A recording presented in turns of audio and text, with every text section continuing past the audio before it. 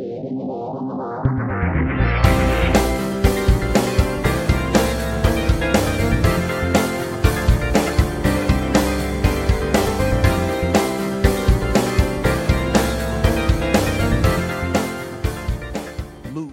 chapter 18, the 9th through the 14th verse. Hear ye the word of the Lord.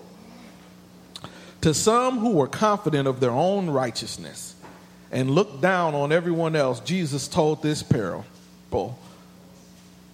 Two men went up to the temple to pray, one a Pharisee and the other a tax collector. The Pharisee stood by himself and prayed, God, I thank you that I am not like other people, robbers, evildoers, adulterers, or even like this tax collector. I fast twice a week and give a tenth of all I get. But the tax collector stood at a distance. He would not even look up to heaven, but beat his breast and said, God, have mercy upon me, a sinner. I tell you that this man, rather than the other, went home justified before God. For all who exalt themselves will be humbled, and those who humble themselves will be exalted. God's word for God's people, and God's people said amen. Amen. I won't be before you long. But I want to talk a little bit about don't look at me, look at him. So, one afternoon, there was a man from a construction company laying carpet at a house for a lady. He stepped out for a smoke break, only to realize that he had lost his cigarettes. After a quick but fruitless search, he noticed in the middle of the room a lump sitting under the carpet that he had just installed. That can't be a lump. That's his cigarettes. So he said, no need for me to pull up the entire carpet for a pack of cigarettes. So he grabbed his mallet and he went and flattened that lump. Not long after finishing his job, he's cleaning up. And the lady comes and says, here, I found your cigarettes. They were in the hallway. But now I can't seem to find my parakeet. Oops. My bad. Sometimes we know when we have made a mistake. Sometimes we don't know when we have made a mistake. And it's the mistakes that we don't know about that really come back to bite us. The secret problems, the ones that we don't want to admit, the ones that we don't want to tell anybody else, the ones that we don't think anybody else knows about, those are the ones that get us the worst. I will tell you that even if you think nobody knows about it, somebody knows about it. There is nothing new under the sun. I sit back and I marvel at watching my children think up stuff that I already know that they're going to do before they do it because I've been there before. I've seen what they've seen. I've told them, I've had these conversations before and I see it. I see it on my job because I happen to work with a lot of people who are younger than me. And not that I am that old, I'm only 36, but I work with a lot of 20-year-olds fresh out of college, some fresh out of high school. And I tell them sometimes when we have these debates and when they get on their jobs and they're wondering about all the corporate culture and what you're supposed to do and what you're not supposed to do. I've been 20 before on the job. You haven't been 36. And just like that, I also pay that same deference and reverence to those who have worked before me. Because they've been 36 before. I've not been 50 or 60 or 70. So I take that wisdom and I listen to it. But it's the things that we see. And the reason I bring that up is because every time you think you're inventing something new, every time you think that you've come up with something, it's been done before. And so when you think you have those things that you've gotten away with and nobody's seen, somebody's seen. And even if somebody's not seen, somebody knows. And even if somebody doesn't know, God knows. The Bible says that we were all born into sin.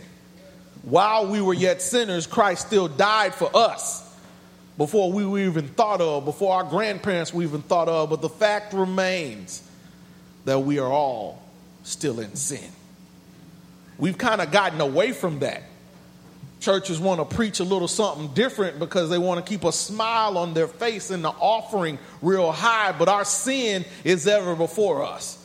That ain't me, that's the Bible. If you go to Psalm 51, right after David had murdered somebody in order to cover up a pregnancy, he said, my sin is ever before me. Psalm 19 tells us that the secret sins hurt us.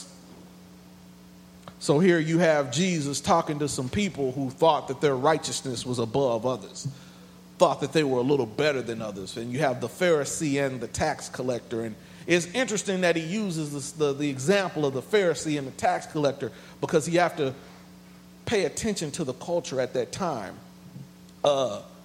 We demonize Pharisees because we think about what happened to Jesus. But back during those times, the Pharisees were considered the good guys. The Pharisees were those who had studied the Bible. The Pharisees were the church folk.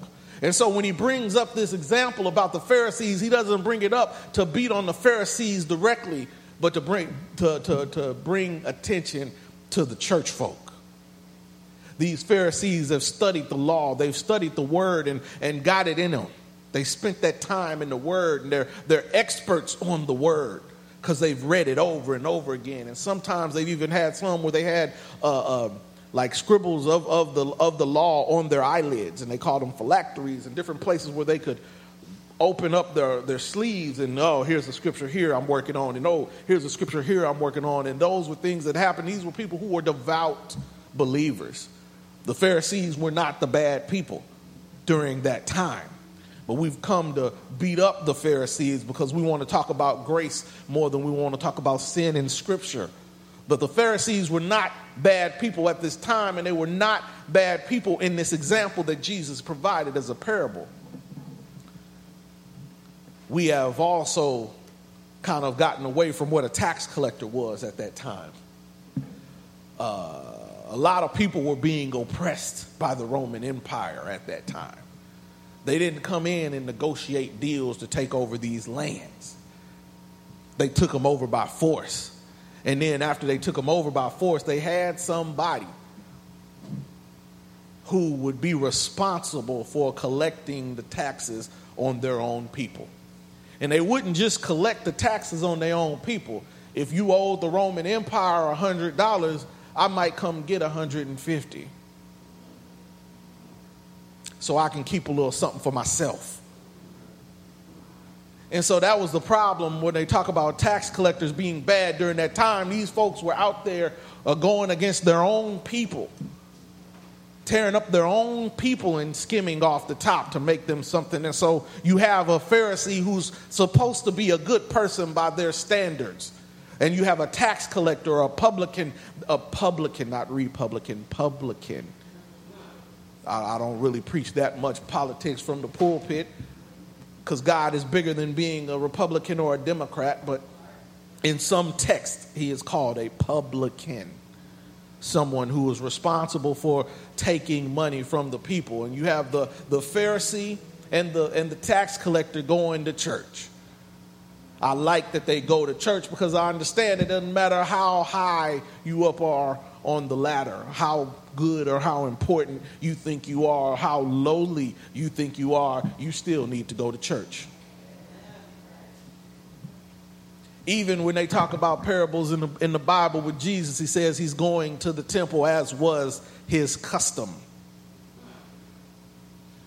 We need to spend more time in the church.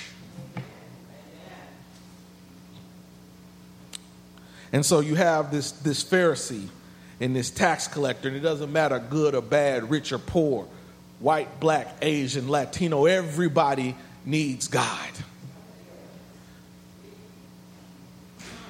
But you have this Pharisee who is praying a pompous prayer. Puffed up. Look at me. I'm great. I do this. I do that.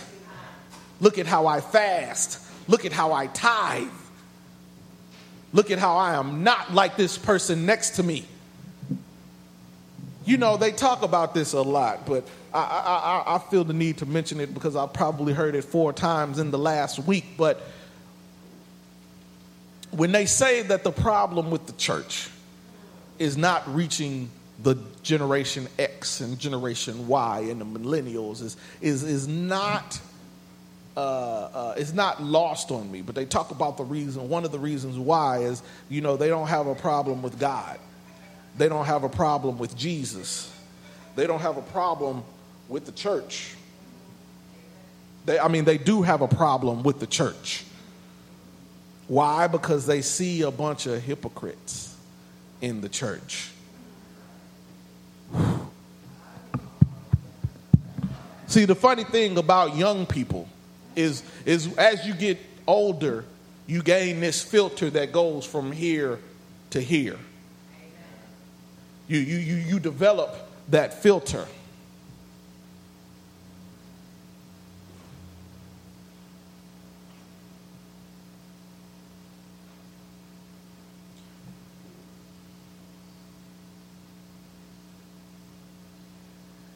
You develop this filter that you don't always say what's on your mind. And so if you see somebody that's faking, if you see somebody that's not genuine, when you get a little older, you don't call it out. But the young folk call it out immediately. They immediately see it and call it out. They won't tolerate it. And because they won't tolerate it, that's why a lot of young folk don't want to be at the church. Because they see the fakeness. Instead, and not that we are all Pharisees, but some of us may take an attitude of a Pharisee. We may say, look at me. I'm the pastor. Look at me. I'm on the lay committee. Look at me.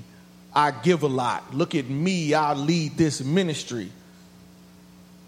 But the people on the outside are saying, look at you. I saw you drunk. Look at you. You ain't been faithful to your wife.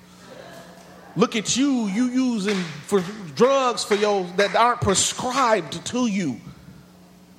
We have these problems going on, and instead of acting like we are a hospital for sick people, we act like we're a club that's got everything together. We ought to be more like the tax collector and understand that we are but filthy rags when we come before the Lord. In iniquity we were formed. We were born into sin, but while we were yet sinners, Christ still decided to die for us. So, Lord, have mercy upon me. Part of the problem with us is part of the problem why we don't have control outside the church is because we are too busy because we don't want to release control inside the church. We want our titles. We want our positions. We want our ranking. We want to be able to puff our chest out and say, look at me. Instead of being at this altar and being before the Lord in prayer on a constant basis. We need to be more like the tax collector than the Pharisee. For the Bible says all have sinned and have fallen short of the glory of God. I can't figure out a way to say all without it including all. There's no qualifier on that. There's no all except. There's no all but only these people in this case. All have sinned and have fallen short of the glory of God. So we got to be willing to face our sins. We got to be willing to take them over to God. We got to be willing to turn it over to God and let God handle it. God can handle our addictions. God can handle our fears. God can handle our problems. We just got to be willing to give them to God. And we got to be willing to give them to God and not give them to the church folk. I don't think the microphone is on. I think there's something wrong with the mic. We got to be willing to give our sins to God. I look at the text and I see that this tax collector, he says, Lord, have mercy upon me. I am a sinner. Doesn't mention his sin. Doesn't mention what sin it is. He just says, Lord, have mercy upon me. Your sin is between you and God. I say your sin is between you and God. That doesn't mean you don't confess your sins. And that doesn't mean that you don't have people around you to hold you accountable, to tell you when your stuff stinks. But your sin is between you and God. Nobody else has a heaven or a hell to put you in. So he says, Lord, have mercy upon me, a sinner. And I like that it doesn't mention his sin because it doesn't matter. There's no ranking on sin. There's no level to that. Sin is sin. And we got to be willing to turn it over to God. We got to be willing to turn it over to Jesus and let him truly change our lives. Not just play church. Not just come in and say a few words on a Sunday morning and then go back out and don't do anything about it.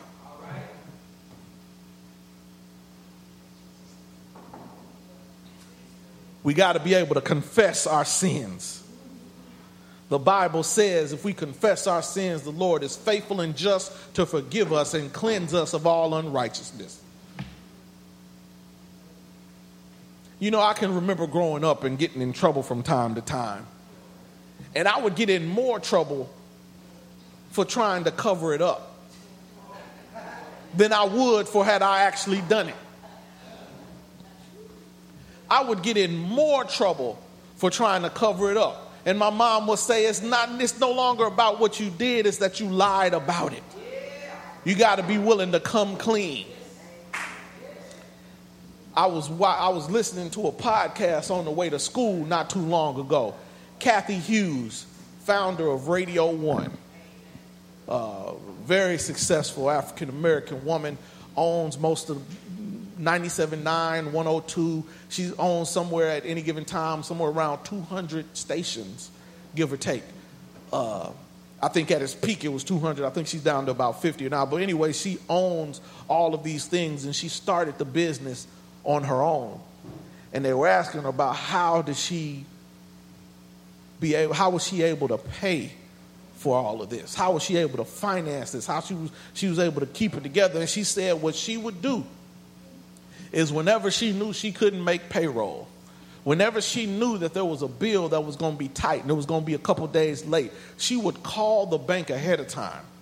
She would call her creditors ahead of time and say, look, I know that the note is $10,000 and I don't have the entire $10,000 right now, but I just wanted to let you know that I didn't have it, and here's $5,000 on it.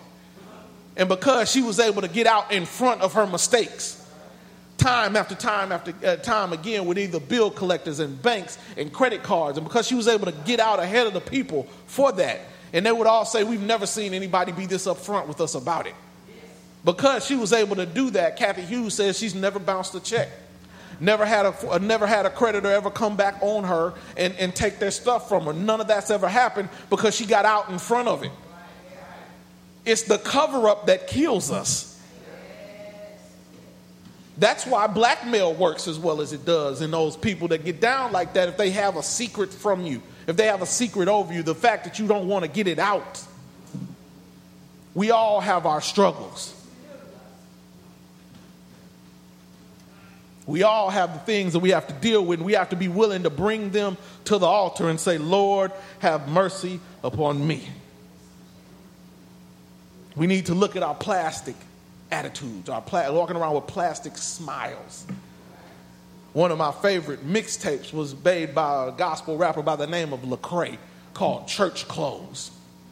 And he talked about in the church, how there'll be someone who's singing a solo in church, and we know she was out there bad. And nobody says anything about the person singing a solo when she's acting bad, but they want to stop the young man with a snapback hat on, because that's disrespectful. You got to come to church with suit and tie. And so you can come to church with a suit and tie and be tore up on the inside. But we have to be willing to learn. We have to be willing to lock in and turn everything over to the Lord. God is big enough to handle whatever we're dealing with. He speaks and worlds are formed. He can handle whatever you're going through. We just have to be better about it. We just have to be more real about it. We just have to be more authentic.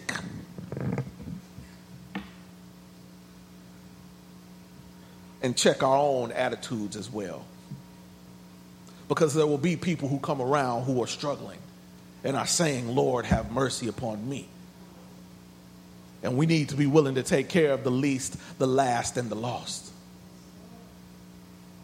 Because if it weren't by the grace of God, we could be in that same position. And so we can't be caught up in titles. Because if we get caught up in titles and thinking that our title gives us something, we are exalting ourselves. And we'll get caught up in that title, and then we'll discover that that title don't mean as much as we thought it would. So we will exalt ourselves and be extremely humbled. But if we do what we're supposed to do, if we turn our stuff over to God, God will make a way for us. Our gifts will make rooms for us. I remember the parable says it's better to be sit when you come to a party, the proverb rather, when you come to a party, sit low. Because it's better for you to be invited up higher than it is to be high and be told to go down low in front of everybody. Watch how you treat people, the adage says, because those same people you see on the way up, you're going to come right back to them on the way down. And so we need to humble ourselves. We need to be willing to put our trust in Jesus. We can't have this don't look at me or look at him. We can't say look at me anymore. Don't look at me. Look at him. And that him that we need to look at is God, the creator and sustainer of all things, the giver of all good gifts and graces, the one who speaks and worlds is formed, the one who sits high and looks low. If we don't have a real relationship with God, we can't have a real relationship with people. We need to be able to love God and love people. We need to be able to love God because God loves us in spite of ourselves. There's plenty of things I can think about that I've done that don't deserve heaven. We were all born into sin. But even though we were born into sin, God still decided to send his son to die for our sins. And not only that did he die, but he got up again with all power in his hands. And because that has happened, we need to take the approach of not of the Pharisee, not say, look at me, but understand that God's grace was provided for us. In the name of the Father, in the name of the Son, and in the name of the Holy Spirit, the doors of the church are open, and we invite you to come.